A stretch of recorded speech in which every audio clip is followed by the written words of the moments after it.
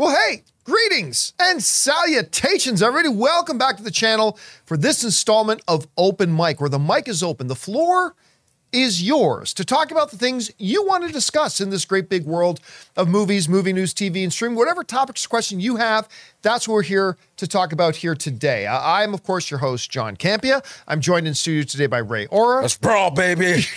He was watching that damn boat fight video that's going viral today. Beside him is Jonathan Voico. I've been listening to baseball and building Legos. And I'm, of course, John Campia. And here's how you can get a topic or question on the show. There are two different ways.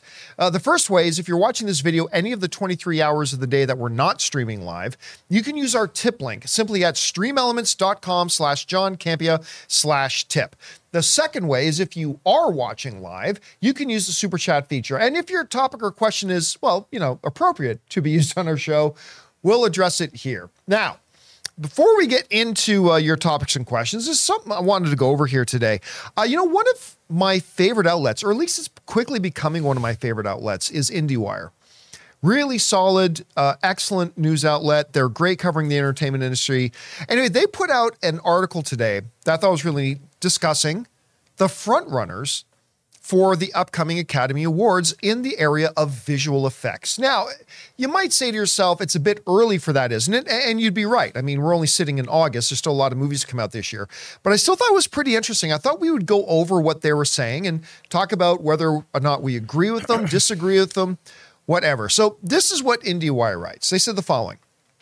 Dune Part 2 from Warner Brothers, the sequel to the visual effects Oscar winner, remember, the first Dune won Best Visual Effects the year it was out, is the early favorite.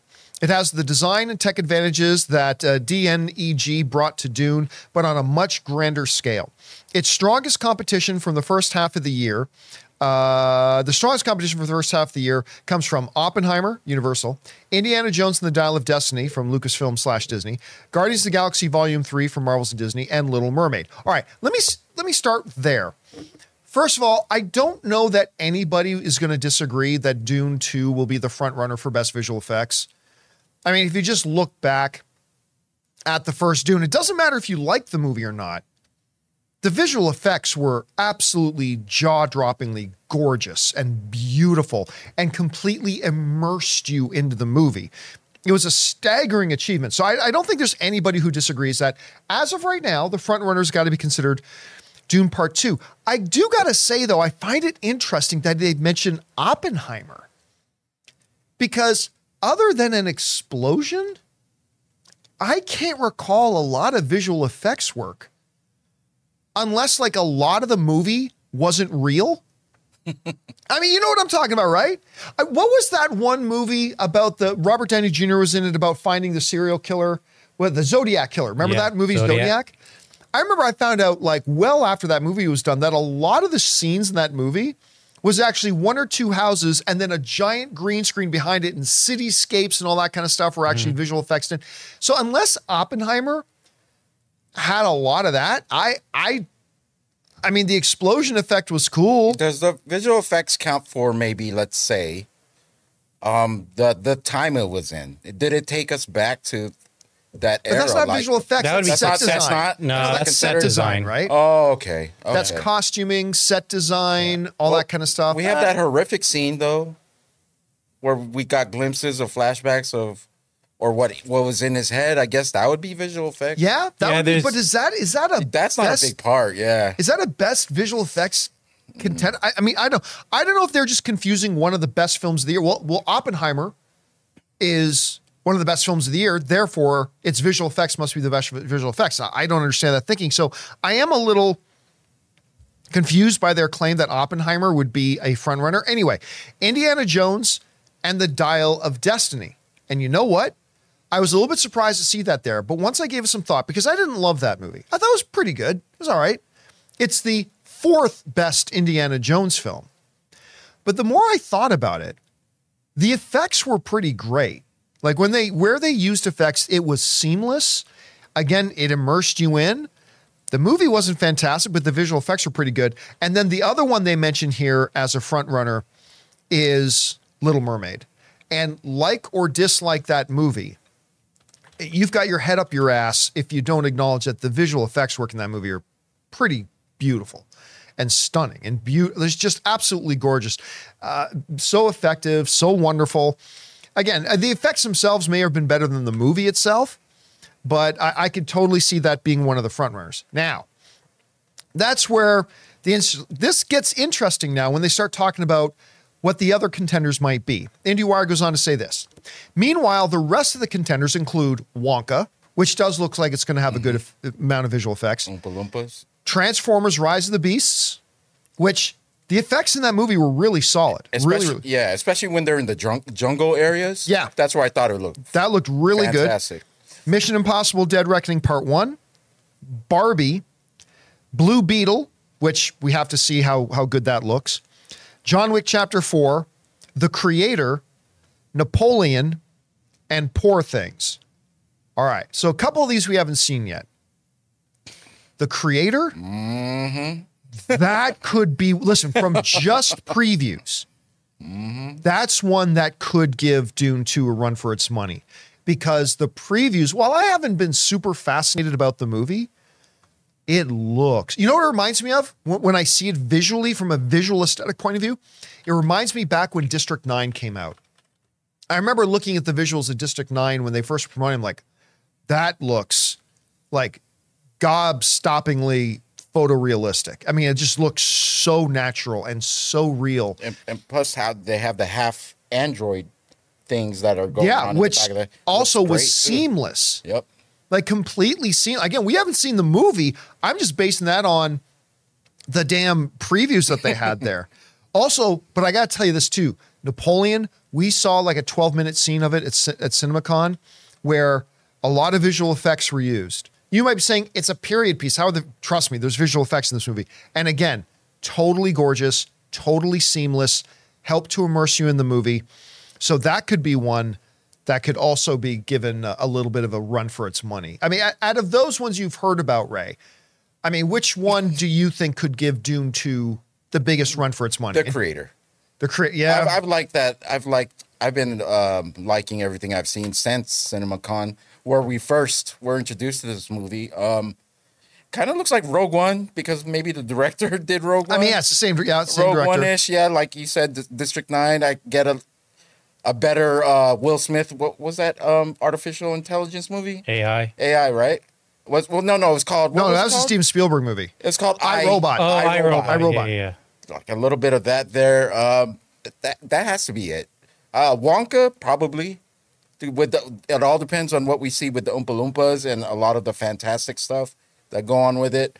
Napoleon too.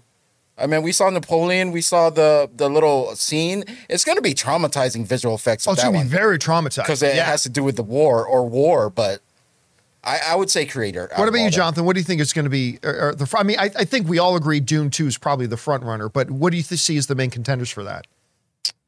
I feel like we've seen so much Rise of the Beast, and it's looked like past Transformers movies. And a lot of Barbie was practical. That set was practical and stuff. I honestly think, I'm going to have to go Creator.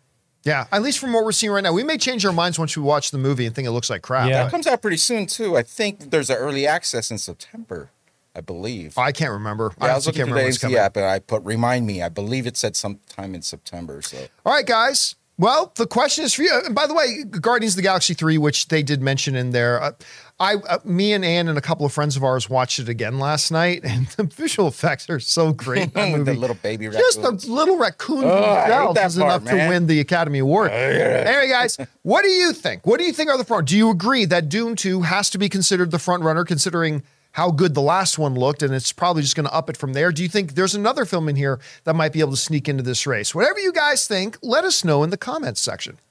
All right. With that down, guys, let's now start taking your questions, which is what we're here to do. And we're going to start off by going over to the tip link questions. So, Jonathan, what do we got? Just J Newbie writes, I agree with you, John. The use of time travel can feel lazy. However, I think the time traveler's wife is amazing.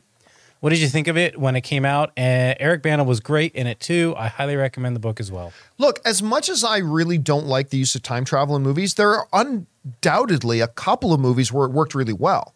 I mean, I'll often go, obviously there's Back to the Future, and the one I often go to actually that uses time travel is Star Trek 4, The Voyage Home. That might be my favorite time travel movie, actually. The Time Traveler's Wife is okay. By the way, whatever happened to Eric Bana? He was starting to take off. He was in the Hulk, the first Hulk movie. Was he in The last movie I saw him in was with Adam Sandler. Remember that? No. I'll look it up real quick, but yeah. And then he was in the one with Brad Pitt, where Brad Pitt played Achilles. Oh, What was the name? Yeah, Orlando Troy. Bloom was in it too. Troy. Troy, that's right. Where he played Orlando Bloom's brother. But I mean, Munich was great. he was really great in Munich. Munich. He was great in Munich. Yes, he was great in Munich. who's Munich? He's just one of No, these not guys that Munich. was really, really good, and then for some reason he just kind of disappeared. Anyway, back to the main question. I thought The Time Traveler's Life was okay. I didn't particularly love it, but I did love Eric Bana. The movie was funny people. Funny people. Okay. Yeah. The one he did with Seth Rogen. Yes. I did. Yeah, that. It was I love Adam long. Sandler. It was an didn't- Apatow film, right? It was Judd Apatow film. I didn't really like it. It was really long. weird. It was like 3 hours almost. Yeah. All right. What's next? The Dumb of All Fears. Saw TMNT Mutant Mayhem. It's a great fun movie, but I hate its art style and animation. Sony created something amazing with Spider-Verse, and that helps immerse you in the story. But its imitators cannot recreate the magic, and it's frustratingly distracting. Well, listen. Here's the reality. Art style is yet another subjective thing when it comes to the art of making movies. I thought the art style for Teenage Mutant Ninja Turtles was pure perfection for a Teenage Mutant Ninja Turtles movie. And by the way, it's not the same art style as Spider-Man Across the Spider-Verse, like at all. There's influence a little bit. You know, maybe. There are things that kind of give similarities, but I mean, in reality, the art style of the movie matched the chaoticness and the immaturity, if you will, of the turtles themselves. Like for example, when you're looking at a light bulb is hanging on the ceiling and it's casting a glow in a dark room. The glow bits was very. It's like an early render of a movie, right? Talking about that lady's face was terrifying. Which one? The main lady, the one that was working behind the scenes. Yeah. Or like crooked face. A lot of those were crazy. It was an artistic style that matched the DNA of the movie. Right. And so I actually thought it worked really well. But hey, listen, again, it's an art style. It's subjective. It may not have hit you the same way that hit me, and that's perfectly okay. But I got to tell you, man, honestly, for me, as somebody who was not looking forward to that movie, I got to say it really worked for me. I would also take I would take the word like imitate back a little bit too, because they were already working on. It's not like they scrambled that together. Like, ooh, this looks really good. Let's copy that for TMNT. Like they had already been working on it. It's just that the Spider-Man movie came out first. So were they working on it back in 2018? I'm talking about for the second one. Oh, you're talking about the second one? For Across. Well, so we had Into the Spider-Verse was already out there with the art style. But the art style was different even from the two Spider-Man films. A little bit. So. Yeah, it did. It matured a bit. But again, I don't even think the two art styles are all that similar. No. But that's just me. All right, we got to move on. Okay, What's okay. next? Yeah, Ray. All right, Capri Green. No, I was just going to mention Wish. Have Capri- you seen that? It's so much different from Pixar, too. Wish? Everyone's getting away from the traditional Trying to give animation. its own unique It's look. great. Yeah. It's progressing. It's great. What's next? Capri Grant writes, regarding Disney's current ailments, I believe it puts the complete acquisition of Hulu next year in jeopardy. Given Hulu content is generally superior to Disney Plus originals, would consolidating Hulu into Disney Plus give Disney any reason to pull back? Disney Plus originals content and focus strictly on Hulu branded content. Think one project a year for Star Wars, Marvel, Pixar, Disney Animation, Nat Geo, but go all in on Hulu. This way, Disney Plus becomes more how you suggested, John. Well, the problem... Here's the thing. What I think they're ultimately building towards is that they will do what they have done in international markets. And there's a lot of international markets where Hulu, which isn't called Hulu, like in other places, like Star, whatever, it's literally integrated into Disney Plus. I do see, which they can't really do right now because Comcast, NBC Universal, is still part owner of Hulu. Like a lot of people forget that. Right. Disney does not outright own Hulu. Comcast, NBC Universal is still a part owner. But I think once they own Hulu in its totality, I think they're going to eventually, maybe not immediately, they're going to follow suit and make Hulu another section on Disney Plus. And then it's going to be all in one shop. They'll put in an age restriction thing on Hulu for the adult content like they do in other territories. And that's the way I probably see them going. Make no mistake, though, Disney Plus's viewership exponentially is bigger than Hulu's, like exponentially. So, I mean, the Disney Plus is still the daddy channel. That's the daddy channel. But I think they will incorporate Hulu into it. All right, what's next? All right. JCSC writes, Mr. Campia, I do not take kindly to your comments about my future wife, Emilia Clarke. Admittedly, she wasn't great in Secret Invasion and Last Christmas and Terminator Genisys were awful movies. But do you ever start a sentence only to forget the point? Quite often. Yeah, that came up. Hey, listen, I've gotten more than one message from people. Yeah, man, you really went off on her. I don't think it was. It wasn't even about her. That's the best part. About her. That is an unfair characterization of what I said. I know, but I started feeling bad. I was like, look, I'll just the issue of Emilia Clarke came up, and I said on the show the other day was, look, I think she's wonderful.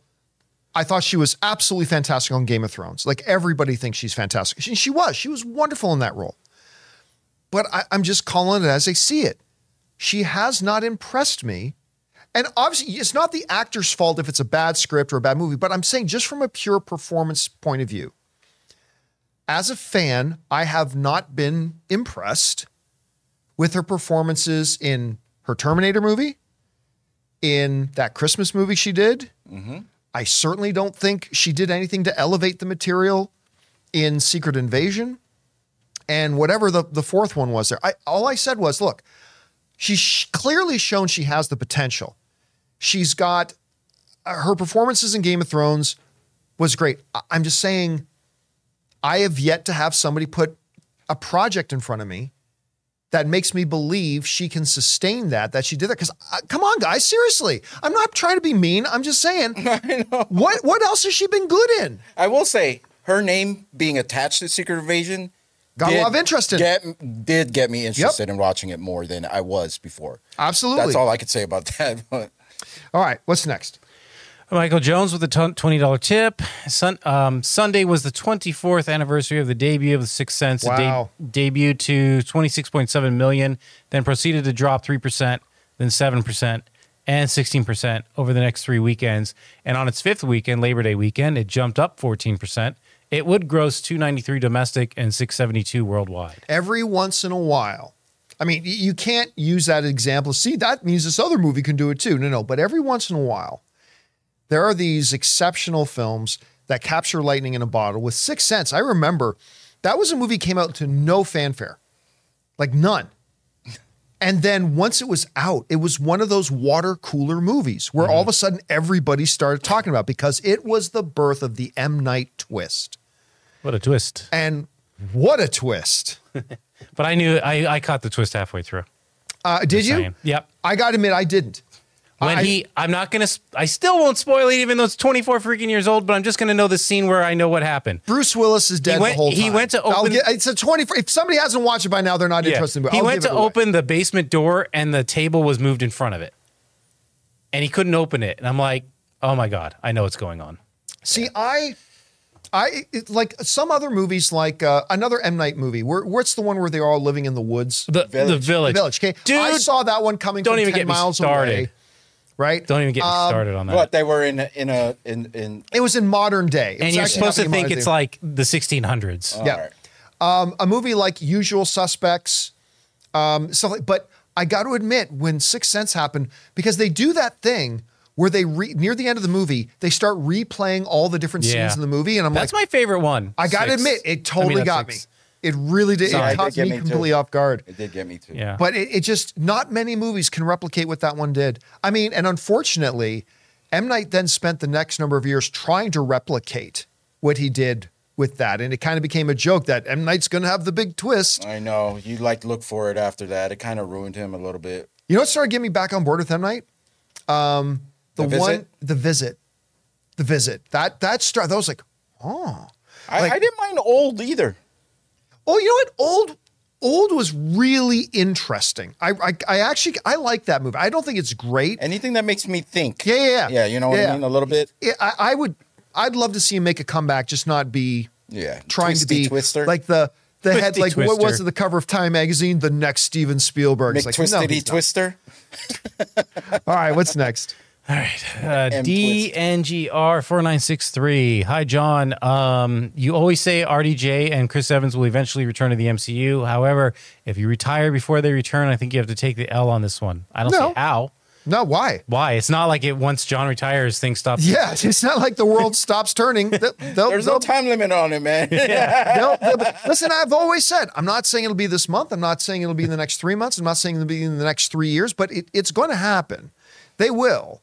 And whether it's a big or a small thing, but I plan to retire probably sometime in 2025. I mean, I could shorten that. I might lengthen it a bit, but that's kind of retire.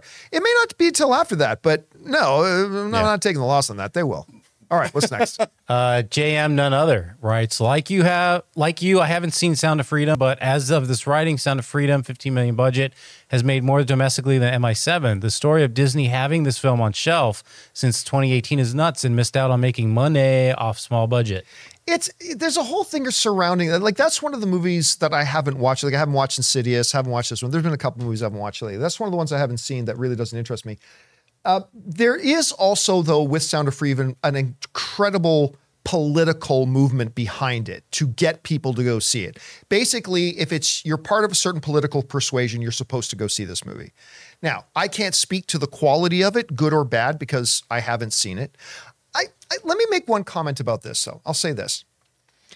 There have been, and we've seen this before, there have been some claims going around that supposed booked theaters. There was a particular YouTube video of this girl saying, look, here it is. And she did a video of it. Here's Sound of Freedom. The theater was practically full. She goes, now here I am at this movie theater, and walked into the theater with video, empty, right? Here's the problem with that. And so you've had a bunch of people running around saying, any claims that anybody went to go see Sound of Freedom is just made up and bullshit and all kinds of stuff. The problem is we've seen that before, right? Remember Captain Marvel? Remember that? Mm-hmm. Yeah, they're like, empty theaters. There was that whole thing where somebody put up, I went into to see Captain Marvel, and they took a picture of an empty movie theater, right? Well, Dan Murrell did a great dive into that and saying, well, it just so happens that the guy that posted that picture has been railing against Captain Marvel for talking about how it's just this woke was going to bomb and blah, blah, blah. Really, that guy went to go see opening night of Captain. Yeah. And as it turns out, it was all just bullshit, just a desperate attempt to discredit it. And made over $1 billion. And it made over $1 billion. What I would say is, while it's great that this one girl and people are using this video, like did video instead of a photo, here's what wasn't in the video. What wasn't in the video was her with the camera walking down the hallway, showing her watch to show exactly what time it is. It could have been 40 minutes before the movie. Right. It could have been an hour before the movie. Yeah. Right. And she didn't show herself walking down the thing and then showing this is theater 7 that I'm walking into. It's just her outside of the theater saying, I'm at the theater. And then next it cuts to her being in a movie theater that's empty. It's like, come on, haven't we seen this song and dance before? People took that bait. Come on. Look, what I would say is this. It is ridiculously irritating as a commentator and as a film fan when I see brain dead people who just want to discredit any other film that they may not be interested in having success. Like the pathetic losers who try to do Disney bought all the tickets for Captain Marvel. That's why I made, like, you've never had anybody touch your penis, have you? It's pathetic, but it's equally as pathetic for something like this. Like, okay, so I don't know what it's made at the box, like $165 million is what it's made. Okay. I don't care if it's a politically motivated movie. I don't care whatever. If people want to go see it, people want to go see it. Why do you care? If you're somebody who doesn't want to watch the movie, why do you care if other people do want to go watch the movie? Anyway, I got to bring note to this movie. You know, Mom, right? She. Do I know Mom? No. Sounds familiar. Rings a bell. You know, Mom. Yes. She's very religious. Yes. Her and her friend actually went to go see this movie. Last weekend, she came back. She said, "Oh, do you know any other movies like that? It was really good." She didn't really have us. I don't know what the movie's about, so I don't know whatever the drama is. There have been a lot of people that have been questioning. Like, there are a lot of stuff out there about the validity of the movie and how how true the true event. But regardless, but she liked it. It was just she was entertained, is what I'm saying. And movies are supposed to entertain you. Supposed to. I just don't understand that if a movie's not for you, that's fine. Yeah. Right. I like, again, the contemporary movie right now is Insidious. I saw the trailers, didn't interest me. I didn't go see it. Right. But just because I didn't want to see it, I don't feel the need that I have to try to, for some reason, ruin the experience for other people who did want to go see it. Sound of Freedom, clearly for me, was not a movie I was interested in, so I didn't go see it. And I can understand others not wanting to see it or not caring about it. But why should we begrudge anybody else who does want to go see it and enjoy it? I've just never understood that mentality. I never will. I'll use the word, it's pathetic. It's pathetic. Watch what you want to watch. Let other people watch what they want to watch. And don't make it a personal issue to you that other people want to watch something that you don't want to see. No, Sex Court TV.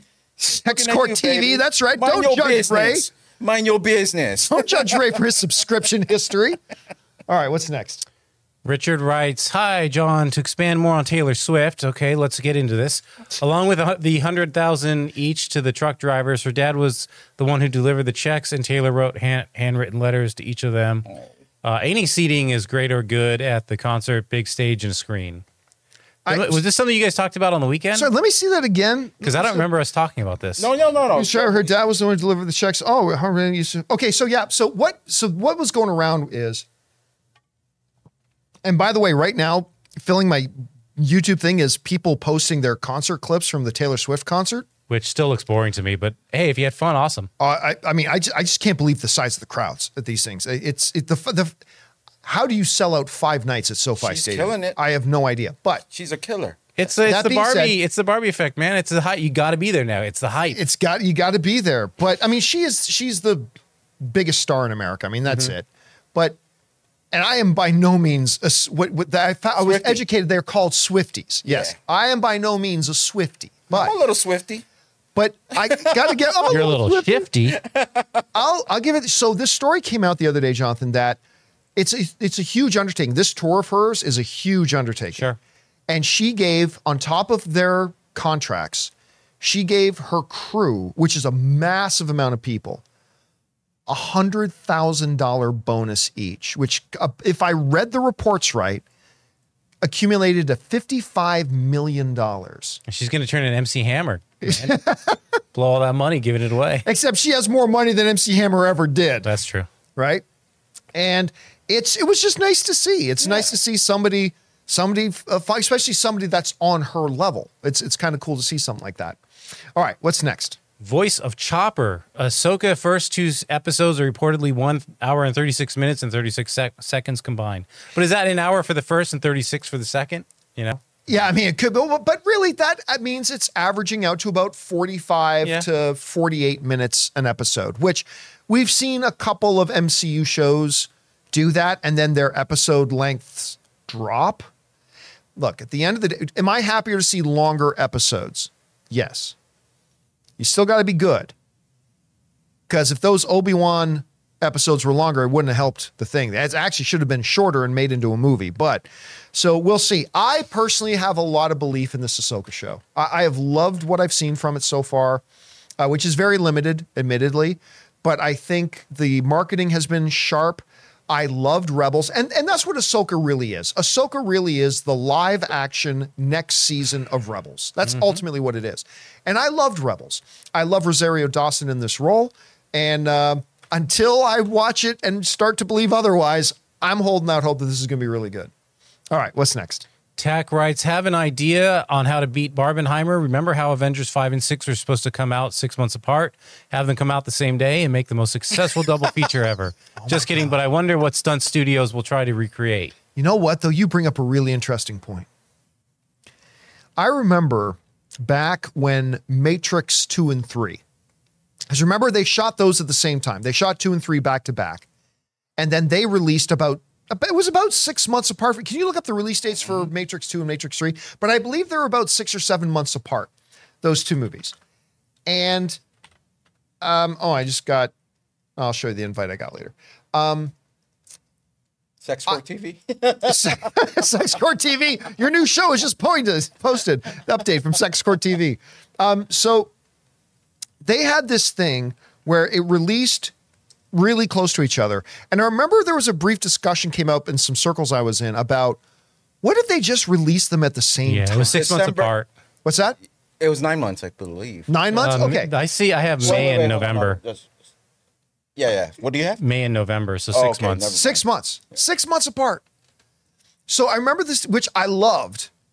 Because, you go into the theater, you watch a movie, and sometimes you got to wait 2 or 3 years for the next one. If you're really lucky, you only have to wait 1 year for the next one. This was one where they put it out 6 months later. Well, we were blessed to get these so close together, too. Yeah, the third one didn't turn out so great. I really liked the second one. I know most people didn't love the second one. I loved the second Matrix. But I remember the discussion started coming up about, should they have just released them on the same day? And thinking about how crazy of a movie-going experience that would have been to walk into the theater, watch one, leave, maybe go grab dinner, come back a couple hours later, go in to watch the second one.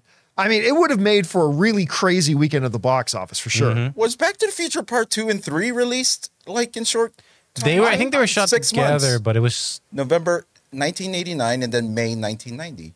I guess they did. Yeah. I don't remember that. That's a little bit earlier. because those two were just like that, shot together. And Kill Bill 2 was 6 months. Well, that was shot as one film. That was supposed to be one movie. Oh, okay. So I almost said Oliver Stone. Quentin Tarantino made Kill Bill as a movie.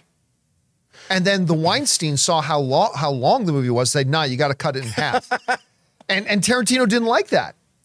But to the company's credit, it did end up making double the money it would have made if it just released as one movie. Mm-hmm. So I would love it if they did something like that someday. I would love for whether it's a Marvel franchise, a DC franchise, a Star Trek franchise, a James Bond franchise, if they had 2 movies and they released them on the same weekend and you got to go watch both in the same week. That would be pretty fun. I would love to see them do that as an experiment.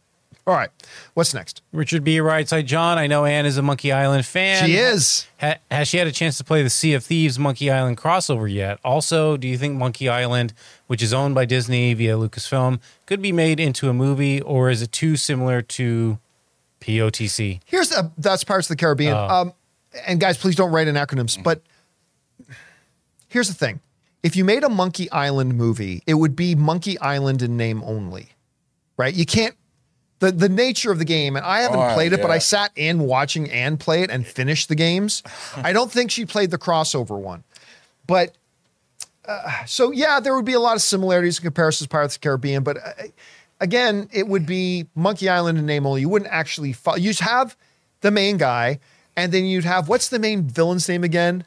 LeChuck? Yeah, I think it's LeChuck. So. And then the Thor point or whatever. So you'd have LeChuck as your bad guy, sure, but you'd be making up your own story. So plus it's not, I don't think it's popular enough that you can make a movie out of it. It's too clever to even make into a movie because there's so many things that you have to discover and stuff. I don't know how that would translate into how a do movie. You replicate that experience in the movie? To be a Monkey Island. And Sea of Thieves he's talking about is an online multiplayer pirate game. Right. And they just added an expansion that included that's Monkey right. Islands. I remember I watched a little bit. Sam Witwer was doing so. I would watch him play a little. Oh, does he play it? I saw him play. I think it was him. I saw him play a little bit of that. Yeah.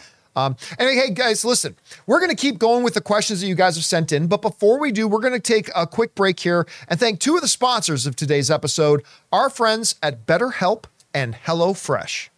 Guys, we want to thank a sponsor of this video, BetterHelp. Getting to know yourself can be a lifelong process, especially because we're always growing and changing. Think about it. The person you were 5 years ago is not the exact person that you are today. Therapy is all about deepening your self-awareness and understanding, because sometimes we don't know what we want or why we react the way that we do until we talk things through. BetterHelp connects you with a licensed therapist who can take you on that journey of self-discovery from wherever you are. And guys, striving for better mental health is something we should all aspire to. I've talked about this before, but when somebody goes to the gym, we applaud them for getting out there to improve their physical health. Well, it's about time that we start looking at mental health the same way, not just by encouraging the people around us to look into therapy, but by also taking the step to take care of our own mental health as well. So listen, if you're thinking of starting therapy, give BetterHelp a try. It's entirely online, designed to be convenient, flexible, and suited to your schedule. Just fill out a short questionnaire to get matched with a licensed therapist, and you can switch therapists at any time for no additional charge. So discover your potential with BetterHelp. Visit betterhelp.com/Campia today to get 10% off your first month. That's BetterHelp,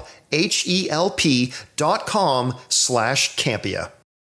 Guys, we want to thank a sponsor of today's video, HelloFresh. With HelloFresh, you get farm fresh, pre-portioned ingredients and seasonal recipes delivered right to your door. Skip trips to the grocery store and count on HelloFresh to make home cooking easy, fun, and affordable. And that's why it's America's #1 meal kit. Fall is right around the corner, and HelloFresh is here to help you plan for the busy season ahead with tasty dishes delivered to your door. Simply choose your recipes and pick your delivery date, then lay back and enjoy the last days of summer knowing that dinner is covered. Feel like you would love a wholesome homemade meal, but there's just not enough time? Well, with HelloFresh, all you need is 15 minutes and you'll be enjoying a tasty, satisfying meal made in your own kitchen. Just look for their quick and easy dinner options, plus quick breakfasts and lunches too. My wife Ann and I are both working professionals, and dinner time is always stressful and time consuming. And that's one of the main reasons we absolutely love HelloFresh, and we always end up with a great dinner. So go to HelloFresh.com/50Campia and use the code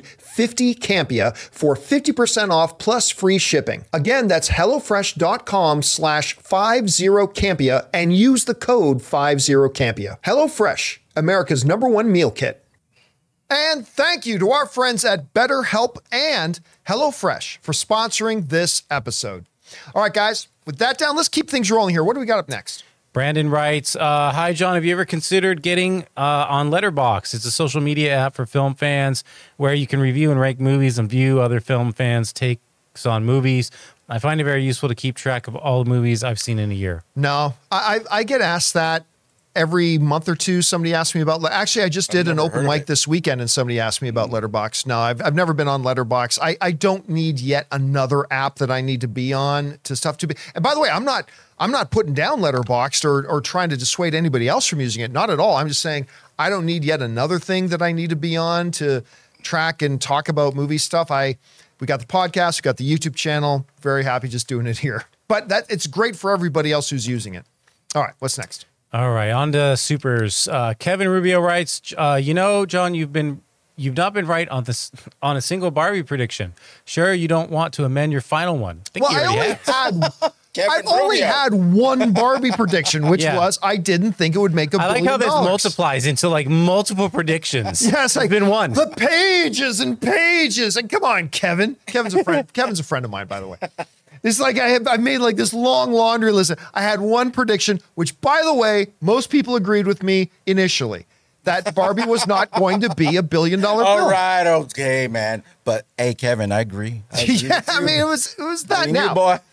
Now, and then what I've been saying lately about it is that while I still don't think it will catch Mario Brothers, I cannot discount that it very well may, because as I've been pointing out for the last week or so, Barbie is pacing ahead.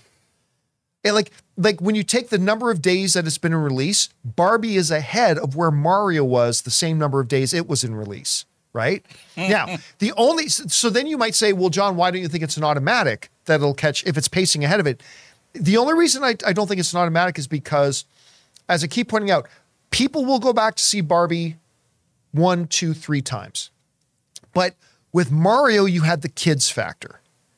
And with the kids, like we've got a friend with kids, and like their kid got them to go back to the theater 4, 5, 6 times in families. And that's why I think that once you got past the $1 billion mark, I don't know that Barbie will have the same legging out that Mario was. But I ain't sitting here telling you it won't happen. I can't discount it because it is pacing ahead. It's pacing ahead of it. I mean, we'll see. It's the only thing that makes me feel like it has a chance is because its weekday takes are like $12 million. You know what? Here's what drives me crazy too. It's over. Let me throw this back to Kevin. This is one thing that drives me crazy. Oh, Kevin. The once a year where I get like something like Barbie that hey, listen, I call myself on it every day. I say it every day. I didn't think Barbie would get to $1 billion initially. There are a lot But of haters. that said it wouldn't either. nobody then mentions the 20 other movies a year that people insist to me are going to hit $1 billion. And I say, no, Flash is not going to hit $1 billion. No, Mission Impossible. Nobody wants to bring those up. But the one time a year that I'm wrong, Kevin, look what you that's the did, one everybody Kevin. throws in my Kevin, face. Hey, Look what you but Blue did. Beetle. You know, I Beetle still will do get it. people. I still get people to this People. day. People. Because like most people, no DC film, no DCEU film had made $1 billion. And I did not think Aquaman would make $1 billion. I said it's going to be a big hit. It's going to make money, but I did not think it was going to hit $1 billion. And Aquaman hit $1 billion. Kevin. But to this day, that's what. Well, you know, John, remember when you said Aquaman was going to hit $1 billion? Yes, I get it. Now there are 200 other films that I See? said we're not going to hit $1 billion, and they haven't. But we're going to talk about the one from 2018. See the perks of being stupid. I said a Blue Beetle will make $1 billion. I said Flash will make $1 billion. No one writes in. Nobody writes in to talk to See, Ray. that's what being stupid pays off, baby. Kevin, this meme's for you, buddy. You the man now, dog. All right, what's next? All right. Moving quickly on from that. Fangblaze 71, don't you think the Marvels has a decent chance at competing with Mario and Barbie for #1 box office? First one did hit $1 billion. The context is very different now. Yeah. I don't know. The context is very, very different now. And like even if there was no other extenuating circumstance, and there are other extenuating circumstances, but even if there weren't, just the fact that Marvel's is now coming off of Secret Invasion, which, to be kind, had mixed results with people. Listen, people hated it. I liked it. I didn't love it, but I liked it right up until the finale. And then the finale just crapped the bed. And it was like, oh, God. And it's just left a really bad taste in people's mouths. And now you've got, it basically ends with Nick Fury going back into space, where we then find him in the Marvel's trailers, right? So, I mean, I think that has soured a lot of people. You've got, now many movies introduce new characters, but not many movies have characters in them that have already been introduced, but in another medium that a lot of the audience may not have seen yet. The Marvels is not just Brie Larson's Captain Marvel. You've got Photon and you got Ms. Marvel. Characters that are not new, but anybody who doesn't have Disney Plus has never even seen them yet. Right? We've never seen them, never heard of them. They've done a terrible job making the public aware of who these characters are. And listen, yeah, and Captain Marvel did make $1 billion. But while I liked Captain Marvel, it's a good little movie. I liked it. But it wasn't great, and it wasn't top tier MCU. So yeah, a lot of people went out to see it, $1 billion movie, but even if they just did a straight up Captain Marvel sequel 1 year later, I don't think that one would have made $1 billion. And I don't think this one will too. Listen, I hope it's great, and I hope it does make $1 billion. But I just don't see it happening. Ain't nothing beating Barbie. Pack it up. Pack it up. Dune 2 could beat Barbie. It's over. No, it's over. I'm not saying it will. I'm just saying Dune 2 has a chance of beating whatever Barbie ends up with. All right, what's next? Fangblaze is back. Tom Kenny is coming to my city's Comic-Con this November, so I have to go. I've never been to a Comic-Con before, so I'm extremely excited. I wish I could tell you who Tom Kenny is. He's the voice of SpongeBob. Oh my God. I was just having this conversation with somebody about, again, listen, we all things we don't like or isn't for us, but every once in a while there's something you just don't get why other people do. I don't get the appeal of SpongeBob. It's just It's just I'm not crapping on anybody who does, and I'm not crapping on SpongeBob. I'm just saying I just don't get the appeal of it. I never watched SpongeBob, but that first movie was pretty good. Oh, I saw that movie. Yeah, the first one where what was it, Bikini Bottom, whatever that movie was. I have never seen a SpongeBob movie, so I have no idea. Yeah. All right, what's next? Fangblaze is back again. A lot of times movies are marketed as filmed in IMAX, but only have a few scenes in IMAX. Is it more expensive to use IMAX for the whole movie, or is it just a style choice to use it in certain scenes? It is more expensive. Christopher Nolan has done some good stuff talking about shooting in IMAX, and you should go and look that up. But it is more expensive because it's far more difficult, and it's way more of a hassle. Right. It's just a more difficult experience trying to shoot in IMAX. Because it's such a bigger. The rig is catching bigger. a bigger. They're frame. getting smaller. Yeah. But I mean, now you literally have cinema cameras. It used to be that cinema cameras you have to mount on these giant things, but now like you have these 8K cinema cameras that can fit in one hand. But IMAX, it's just more difficult. Again, I've obviously never shot in IMAX, but I highly encourage you go look up some of the stuff that about Christopher Nolan talking about shooting in IMAX, some of the unique challenges that presents as well, because he explains it far better than I ever could. All right, what's next? Zashawn writes, big lack of marketing for AMC A-List with Barbenheimer, MI7, and Blue Beetle. I should be seeing it everywhere, but I don't. Would be such a big loss. I honestly believe if AMC saved their shekels from throwing that Don't burn do in it. hell fucking we come to this place Don't do it. Nicole 28 million, Kidman spot every single time. 28 million. Because I'll tell you where I've never seen A-List, which is the best thing in the world for movie fans. Nothing out there is a better deal for movie love fans my than A-List. AMC A-List. But you want to know where I've never seen A-List marketed? Anywhere. Anywhere outside of an AMC theater, I have never seen AMC A-List marketed. You know, it's funny. So I was, it was Sunday. I went to go see Princess Mononoke, but the people behind us were like, oh, well, what's A-List? Because they got into that yellow line. Yeah. And he was like, dude, I love this. It's 3 movies a week. He's like, no, 3 movies a month, right? He's like, three No, movies 3 a movies a week. And da-da-da. And they're like, what? I got to get this. I've never heard of this. So you're Yeah. right. Like, a lot of people don't know. Like this, and this is part of the reason why I often question the sanity of the people who are in leadership over at AMC theaters. It's like, okay, you'll spend whatever money on this and that and all these other things and experiment with these idiotic, let's do target zone seat pricing, where for the better seats, they do all this idiotic stuff. They run the same ad for 5,000 years in front of every goddamn movie I have to go to see. But you know what they haven't spent one penny on? The best product they have, which is A-List.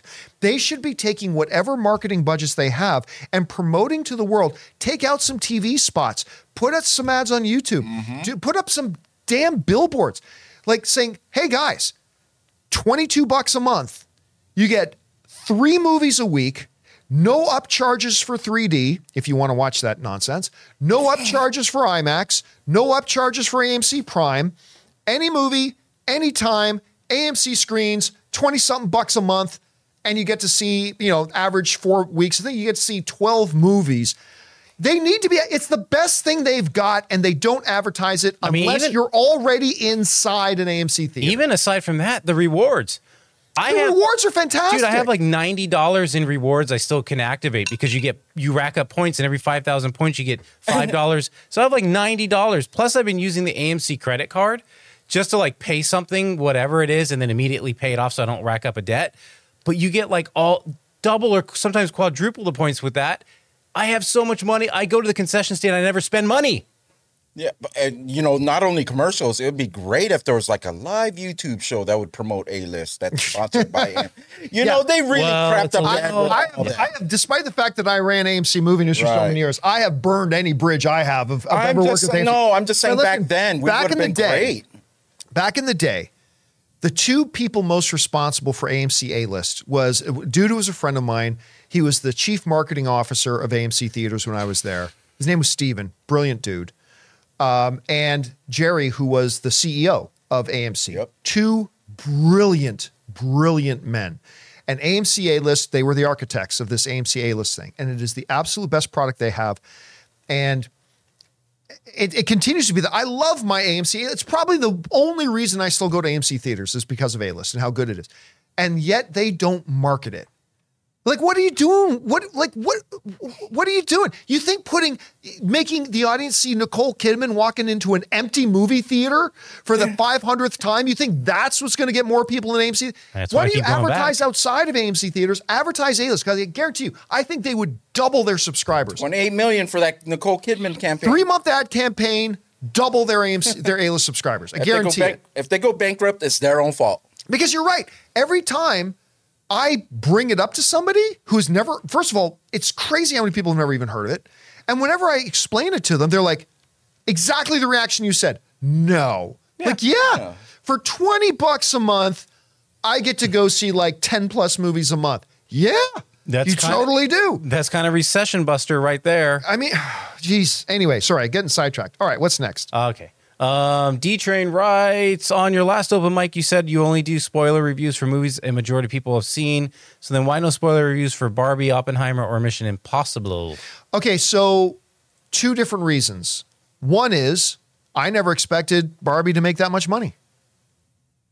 And I won't do a spoiler review. I don't review a movie if I don't do it within 2 to 3 days that it opens in theaters. I won't review a movie, and I won't do a spoiler review for a movie after its opening weekend. Usually when I do a spoiler review, we do open spoiler videos. We'll do it like on the Sunday of its first weekend. But I simply never expected Barbie or Oppenheimer to make that much money. And Mission Impossible only made like 50 million opening weekend. So I really didn't see that. But now there will sometimes be movies that might make 50 million opening weekend that I will do an open spoiler discussion for if it's one that I have been super excited about. But yeah, I mean, and by the way, there's no hard and fast rule. It's just that, I do the ones that I feel like doing. But and with Barbie and Oppenheimer, I just didn't see them having that level of success. And there wasn't really anything really spoilerish to talk about. I think Barbie's message was loud and clear. I think with Barbie, there is no spoiler discussion to have, really. I mean, like it doesn't. Maybe Mission Impossible out of all them, and we did have something ready. It just never went through, right? Yeah, we never actually did it. All right, what's next? Christopher Brickner writes, on your video about the chances Chris Nolan wins Best Director, you made a mistake as Ridley Scott has never won an Oscar, not even for Best Director. Yeah, I mentioned that like the next day because in my head I thought that I could see him on stage because it's true. I see him on stage at the Oscars holding the Oscar. Well, that was because they won Best Picture. He did not actually win the Academy Award that year for Best Director. Russell Crowe won for Best Actor. Glad to hear won for Best Picture. But I think I just had that image in my head of him standing on. Ridley Scott was on stage holding the Oscar, but it wasn't for Best Director. So yes. All right, guys, listen. We have still a number of questions to get through, but we're going to take another quick break here and thank the last sponsor of our episode here today, my mobile service provider, and they should be yours, our friends at Mint Mobile.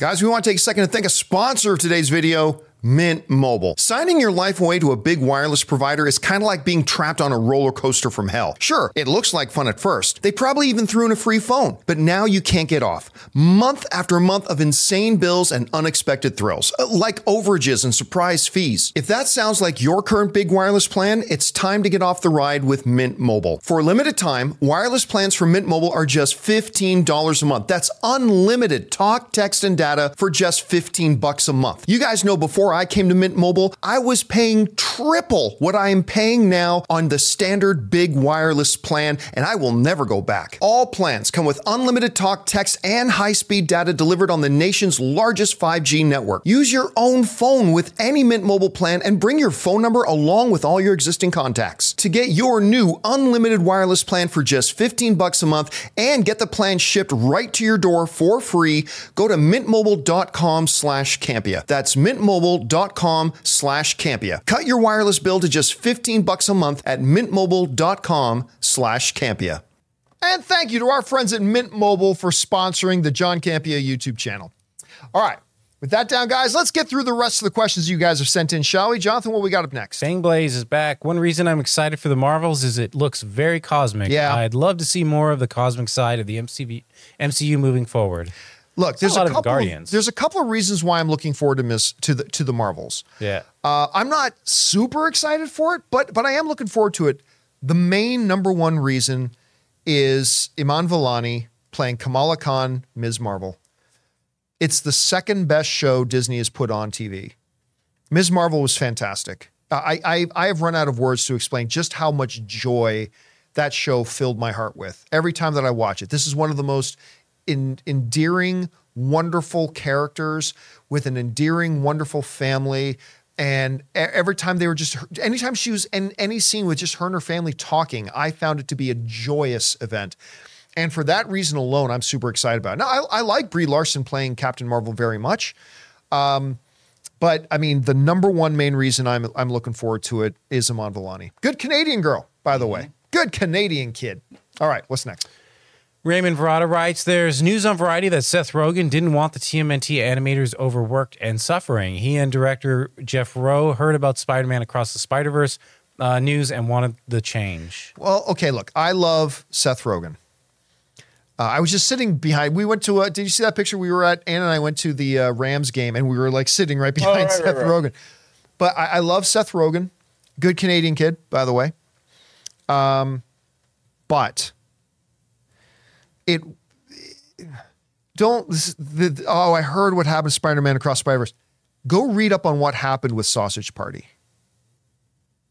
Go read some stuff about complaints, how the animators were treated, all that kind of stuff. I can't tell you that's what it was. I just remember reading a lot of the articles. That's all I'm going off of. But I think if he did, as one of the producers, and he wasn't the studio behind it. Ultimately, the studio is going to make those decisions. But if he did feel like they wanted to make sure things were done a certain way from animators, it probably came from the experience he had coming out of Sausage Party, which was a movie he produced, as opposed to what happened with Spider-Man Across the Spider-Verse. But when you think of the importance of that movie, they really needed to get Sausage Party out there to the viewers. Oh, yeah, so absolutely. With the social impact. Yeah. Let's just praise the change. If there is a positive change from what has happened in the past, let's celebrate it for the animators at least. Well, I mean, because I sat on the train every day when I used to go to your place and go back home every day.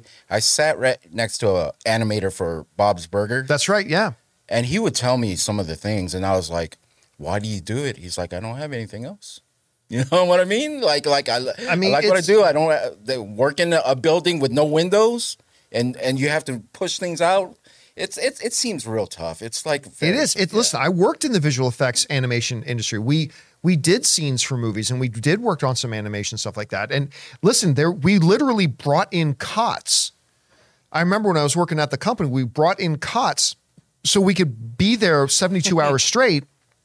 And some of the team would literally crash for 3 or 4 hours, get up, go right back to their desk, keep going. I mean, it's a hell of a thing. Now, at the same time, I don't want all my animated movies to look like Teenage Mutant Ninja Turtles. It's fine for Teenage Mutant Ninja Turtles because that's the DNA of the movie. But I want my animated movies to also look really good and look really sharp most of the time. So it's an industry that needs to find a way to balance. And hopefully they get there. All right, what's next? Okay, we've got Fangblaze, who writes, indefinitely like the new TMNT, but I hated the style they went with. Are we sure all the humans in that world aren't already mutants? They look weird. Again, I love the look of it. Yeah, I thought it worked for the style they were going for, and for the kind of movie that TMNT is. I thought it looked perfect. I thought it looked great. All right, what's next? Fangblaze says, saw Meg 2. There's no way people wrote this script. I'm 99% sure AI did all the work on the plot and dialogue. I was rolling my eyes the whole time. I can't believe how bad it is. That was the funniest movie of the year for me so far. I mean, from a dialogue point of view, it is absolutely one of the worst things I've ever seen. And listen, whenever I talk about Meg 2, I always like to preface it that I'm a huge Jason Statham fan. I love that guy. I will watch any movie that he's in. Mm-hmm. And the movie had some upsides. There were some good moments in the movie that I enjoyed. Overall, the movie is quite bad, but just from the dialogue point of view and the villains, oh my God. It right now is my worst film of 2023. Worse than Fast X. Yeah. Worse than what it is, my number one worst film of the year so far. This is why I hate when movies lose their focus. It should have just been about the Megs. Yeah. And then find other sea creature, monsters, whatever. But then when you told me there's human villains too, I'm like, dude, it's always with bad movies. They get lost in this stupid plot with other villains. It's like, just focus. That villain didn't have to be there. You and I know it. No, they didn't. I mean, I get it for a certain plot device to move stuff, but they made the villain so awful. It was just anyway. I don't want to talk anymore about Meg. Let's move on. Yeah. What's next? John Redcorn writes, buy one, rent one, lose one. Fast X, Quantumania, Meg 2. I buy Quantumania. That's for sure of those three. Out of those three, I would buy Quantumania. Not a good movie, but not a completely horrible movie. Rent Fast X. Rent Fast X. And lose Meg 2. Yeah, Rent Fast X. Bad movie. Really bad movie, but not nearly as bad as Meg. Yeah. All right, what's next? Suthius, I love y'all's new rating system for bad movies on a scale of Megalodoodoo and Moonfall. How bad is this movie? Hope you'll use it once in a while. What was Megalodoodoo? Was I in the room? No, for I that? said that. I said we wanted some Megalodon, but we Megalodoodoo. Yeah. Okay. Now, on a scale of Megalodoodoo to Moonfall, I famously do not give ratings to movies. I just talk about whether I like them or not and what I liked, what I didn't. I don't give ratings because people completely misinterpret ratings. Like, I've talked about this before. Like, I would give a movie a 7 out of 10, right? And to me, a 7 out of 10 is a solid score. Pretty good. That's 3 away from perfect. And I've only ever given, like, in all the era that I did give scores to, I think I've only given like 4 or 5 movies 10 out of 10s. Like, I think we live in an age where everybody just throws out 10, 10, 10. Way too easy. Way too easy. Movie is modestly entertaining. 10 out of 10. Anyway, so I give like a movie a 7 out of 10. So, you know what? This was a really fun movie. It was solid, blah, blah, blah. 7 out of 10, great. And inevitably, I get hit with 1,000 messages of, John, why did you hate it? See what you did, Kevin? This is all on Rubio, man. So I would inevitably get hit with these things. Well, why did you hate it? It's like, what are you talking about?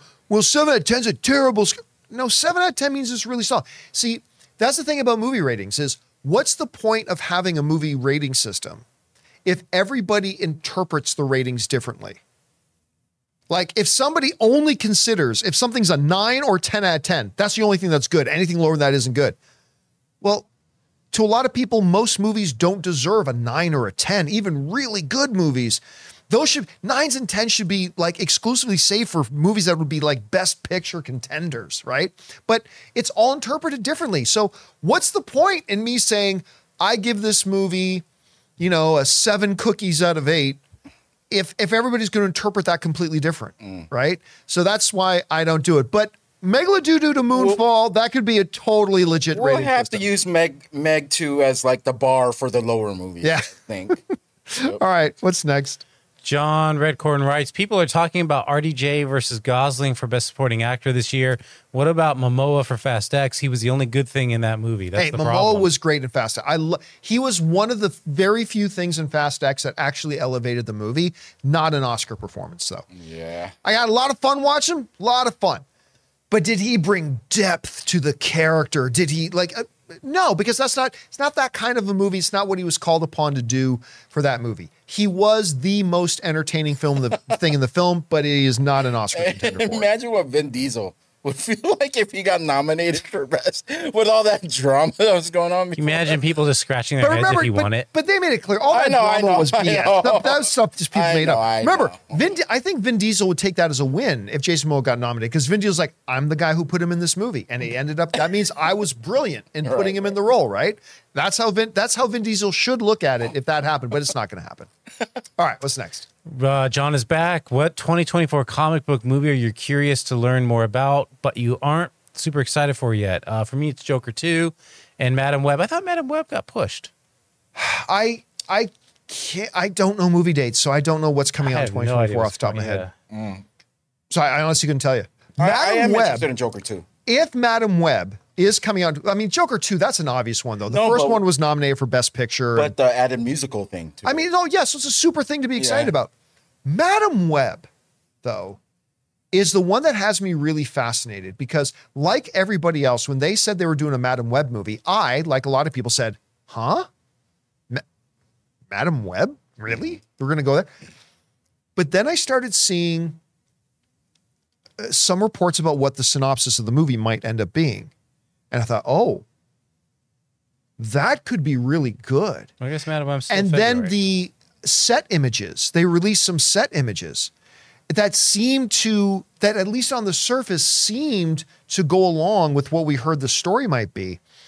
And I got to tell you, that's one that I am surprised I'm as looking forward to as I am. It could affect the timeline. It very well could affect the timeline. I have no idea if it's going to be good or not. I don't know, but I do know that the sound of it. Other than that, I can't remember which movies are coming out in 2024 and which aren't, to be honest with you. Deadpool 3, but I'm already interested in it. Oh, Deadpool 3? Well, obviously that's the most one, but I'm already interested. That's the obvious number one most anticipated one, yeah. All right, what's next? All right. Fame Blaze writes, buy rents sell WandaVision, Shang-Chi, Guardians of Volume 1. That stuff.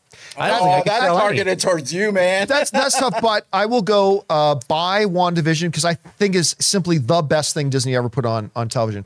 I will rent Shang-Chi and I will sell Guardians 1. I love Guardians 1, but if you're saying I got to sell one of them, that's the one I sell. All right, what's next? Surprised you answered that. Let's see. Remy Alestra writes, fatigue is real, John. No, If it's you not. If you don't believe, then at least you'll be fatigued by my question. Yeah. Yeah, we were. Yeah. See, again, everybody forgets. Like, you know the old saying, a broken clock is right twice a day? And that's true. But I have for 13 years now, have had people tell me every month, comic book movie fatigue setting in now, then 5 more comic book movies join the $1 billion club. Comic book movies fatigue setting in now, then 5 more. There is no such thing as comic book movie fatigue. There is mediocrity fatigue. It's not a coincidence. And I say this all the time. It's not a coincidence that as we enter in this era that we're in right now, where the quality of the MCU product has dropped significantly, that's when interest is starting to fail off. It's not a coincidence. I put it like this, Ray. This is an analogy I think you'll get on board with. Think of a restaurant you love going to, right? Oh, all of them? Let's Okay. Let's just call a restaurant, I don't know, Freddie Q's, okay? We're making up a restaurant, Freddie Q's. And let's say it's one of your favorite restaurants, and you get excited whenever we're going to Freddie Q's. And when we go to Freddie Q's, you love the food. You eat the food, you have a great time with it, and you get excited about going back. Now, on a Saturday, we go to Freddie Q's, and you order a dish, and it's not actually all that great. Okay, whatever. And then you go to Freddie Q's again the following week, and again, the dish isn't all that great. Then you go again a few days later. Ray does that, though. And you order another dish. It's like, you know what? This one wasn't very good. Guess what's going to happen? Your excitement about going to Freddie Q's again next week is going to be lower than it was 3 weeks earlier because now your experiences have been negative. That is what has happened with the comic book genre. There have been a mounting number of lukewarm to negative experiences. And the more you pile up those lukewarm to negative experiences, your enthusiasm for going back again next time is going to be lower than it was before. And then it's going to continue to drop. That's the thing. And you don't have food fatigue. You have mediocre or bad food fatigue. That's what you have. There is no such thing as comic book movie fatigue. What you have right now is mediocre or mediocrity fatigue. But at the same time, if you're paying for us all and we keep going back, it's not going to Yes. It's not going to hurt that bad. I'll Free be like, food's the "Oh." best food. Yeah. Best tasting food is the free food. You know what? And I have an answer to that superhero one. It would have been next August Craven, but it's actually December 2024 Thunderbolts I'm most interested in. Oh, that's one I'm also. Yeah, Yeah. I wasn't interested in Thunderbolts at all until they named the lineup. Then I'm like, oh, this could be interesting. Yeah, that's another one I'm looking forward to. All right, what's next? Bobby Jackson writes, I was at the SDCC panel that showed footage from the creator. It looked fantastic. Also, he mentioned it was shot with a camera purchased from Best Buy. Again, What? The technology today, yeah. you can buy a Canon 8K, whatever. You can watch it at Best Buy now, and you'll have some camera sitting there that is technologically way more advanced in a movie than a camera they were using to shoot a movie with 10 years ago. I mean, so listen, we've had Soderbergh shoot a movie on an iPhone. Like the technology today is just so damn advanced that it's not surprising to hear that. All right, what's next? Bobby Jackson is back. Just to follow up, the camera from Best Buy was a Sony FX3. Oh, the Sony FX3 is one. You know what? I've actually been considering buying the little brother version of the FX3, which is one of Sony's cinema cameras. They have the little brother to it's called the FX30. And it is kind of a spiritual cousin to this camera that's on me right now. What's looking at me right now is a Sony ASP. Why am I suddenly freezing? Oh. ASPC? No, APS-C? Something like that. APS-C. Anyway, sensor camera. It's called the Sony A6400, right? The FX3 is a full frame sensor, but the FX30, which is a much cheaper, it uses the APS-C sensor, the same one that this one uses, but has a lot of great cinema camera features. So and you can get it. Yeah, there it is. There. That's the body, but you can see it has a lot of connectors because clearly this is him on set. I mean, you can see he has altered the look of that camera. Yeah, you can rig it out. You can attach all It's these rigged. different things Wait, to is it that and from the whatnot. creator right there? Yeah. So Yeah. this is the camera he's using. This is the base, but then this is him rigging it out. Yeah. You can attach all this type of crap to it, but I'm telling you, you can get the. I've been How really. much is that camera? The one that he's talking about? I think it's about $2,400. Oh, okay. I was thinking it would be more expensive than that. Yeah, I think it's in the $2,400 range. Best Buy better be in the credits. I tell you what, man, I have honestly considered grabbing that camera. It's pretty impressive. I've been kind of going back and forth to maybe grabbing a full frame because all the cameras we have in here, we have some Canons and mostly Sonys, but they're all those APS-C sensor cameras. I've been thinking about grabbing one or two I'm full looking frame at cameras. 3,700 right now. Now, is For that the just camera the he's talking body about? or is that with a For lens? the body. Just the body. Well, the FX3, I know is like $5,000 or $6,000, I Yeah. think. Anyway, it's what you can get now. The bang for your buck that you can get is crazy. All right, Yep. let's keep going. What's next? All right. Where are we? So Bobby Jackson we just did.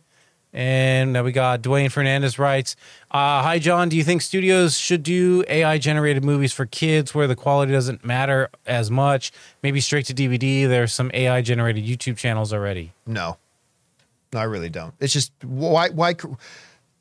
Look, Pixar showed you can make kid-friendly content and have them be great movies and make tons of money.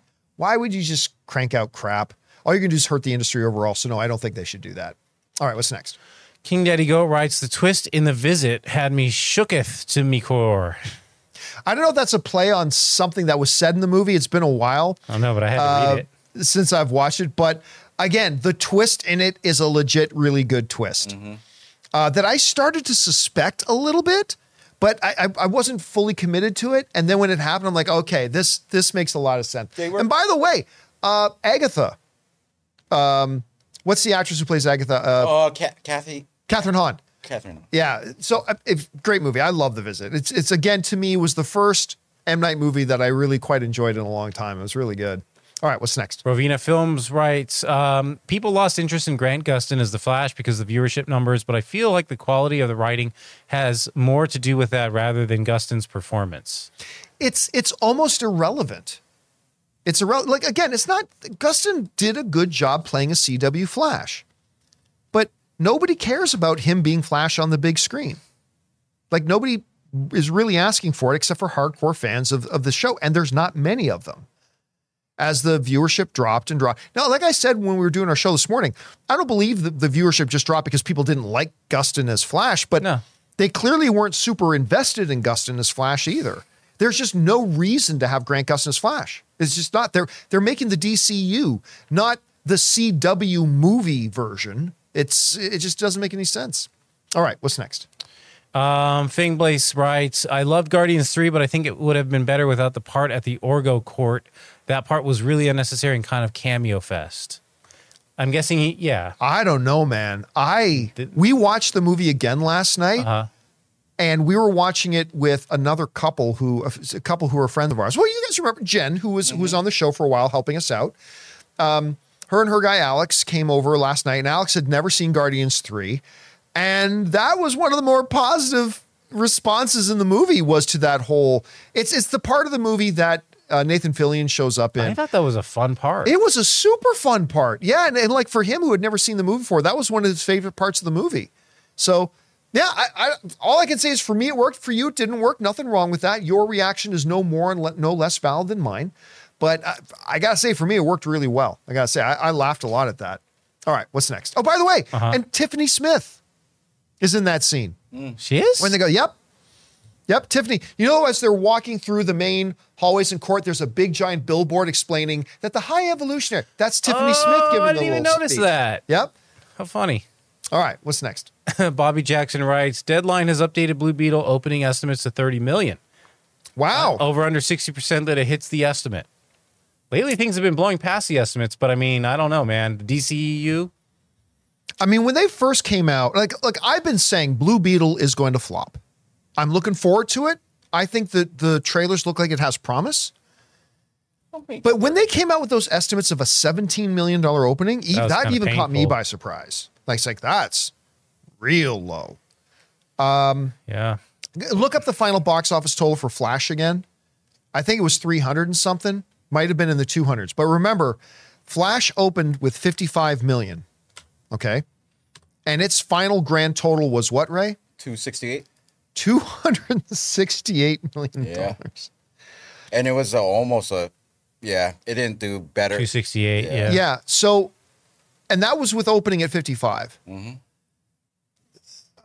I mean, even if Blue Beetle does make as much as 30 million opening weekend. Hey, it's only 970 million shy of $1 billion. Yeah, I mean, it's on its way. The longest journeys, Jonathan, start with the first step. Yep. He'll do 30. But then what it'll do after that? Oh, that's the thing. But the question Because if Flash opened with 250, if the Flash opened with 55 and couldn't crack the high 200s, what's going to happen to Blue Beetle? I don't know. I think it'll make less than 30. I'll go with 30. You'll go with 30? It'll I'm going to at go a least little get under 30. 30. I think above the 17, but I'll go under 30. Do you think domestically it cracks 100? Because No. Flash was 108. No. Yeah. No, that's scary. I don't think it cracks 100 million domestically. But listen, I'm saying all that now as somebody who hasn't seen the movie. I got to see the movie. Yeah, it might be really right? fun, and people are just like, whatever. I but- may come out of that theater and like the theater I was in, I love the movie. The audience got hyped. So you know they're going to go out and tell everybody about it. So I may change my mind about that after I see the movie. But just looking at the trajectory of the DCEU as a whole, nobody cares about the DCEU anymore. And they haven't for years. That's the thing. All right, what's next? Bobby Jackson, I'm sure you'll talk about this tomorrow, but it looks like Marvel Studios VFX workers have filed to join IATSE union. I'm curious what this will mean. I have been saying for a long time that visual effects workers need to unionize. Yeah. They really, really do. Now, so he's saying Marvel Studios. So this isn't just the people they sublet out to? See, that's the thing I'm a little bit confused about because These are as only far as I in-house. know, Marvel does not have an in-house visual effects company. So that makes me think it's all visual effects. I mean, look, there's ILM. yeah. That's owned by Disney, right? So there's that. But technically speaking, that's ILM. There are tons and tons and tons of visual effects companies. That's why if you stay at the end of a comic book movie, you'll see visual effects by one company, all these credits. Also, visual effects by another company, visual effects by another company and all their credits, another visual effects. And you'll get Quantumania like had so many. 12, you'll get like a dozen visual effects companies, right? Visual effects, they need to either figure out a way to be absorbed into IATSE or they've got to form their own union because they got to have a collective bargaining power because we've seen what's been going on with the world of visual effects ever since the, what was the damn movie, The Tiger on the Boat? Oh, Life of Pi. Life of Pi. Ever since Life That of was Pi. sad. Movie wins Academy Awards and then the company that did all the mind-blowing visual effects and it shuts down. They got to do something. All right, anyway, we will talk about that tomorrow. All right, what's next? All right, the Jedi Master is back. Hi, Ray. Bought some Air Jordan 1s that have been nicknamed Bloodline by sneakerheads. Will you acknowledge these tribal kicks? I guess I acknowledge guess your kicks. That's a Roman Reigns joke, Yeah, I'm I guess guessing? because Roman Reigns, he comes in with the flyest kicks when he wrestles. He does, or at least when he does his promos. Him and the Usos, they come in with some Nikes, some Jordans. If they did release some special edition Bloodline ones, I want to check those out. Are they actually Bloodline themed? It'd probably be red. Let's see the question again. I want to see. Are they bought let's see. some Air Jordan 1s that have been nicknamed Bloodline by sneaker. Okay, so it's not that the company made them, it's that sneakerheads have just called it that. Oh, these are fresh. They look good? Wow. Well, don't talk about it. Nobody else can see them. I know, So- but wow, these look really literally could be nice. looking at ice cream cones. Yeah, I mean, wow, this is great. You know what we got to do? We got to get NDI on Ray's computer too, so he can. Oh bring no, it no. Sex Core TV's all on that. I'm taking my notes. I just randomly click onto it once in a while to out them. All right, what's next? That's it. That's it. Yeah. And guys, that'll do it for today's installment of Open Mic. Thank you so much for being here, making the show part of your day. Big special thank you to all you guys who sent in those questions. Number one, because you gave us great fun things to talk about. But number two, you supported our channel as you did it. And all of us involved with the channel, thank you guys so very much for your support. Guys, don't forget to like and subscribe, not just this video, but all the videos on the channel. It certainly helps the channel out. And make sure you come back and join us again tomorrow. So I want to thank the guys in the room with me. Ray, taking a break from Sex Court TV. Oh my God, these kicks are so fly. Am I? Jonathan Voico.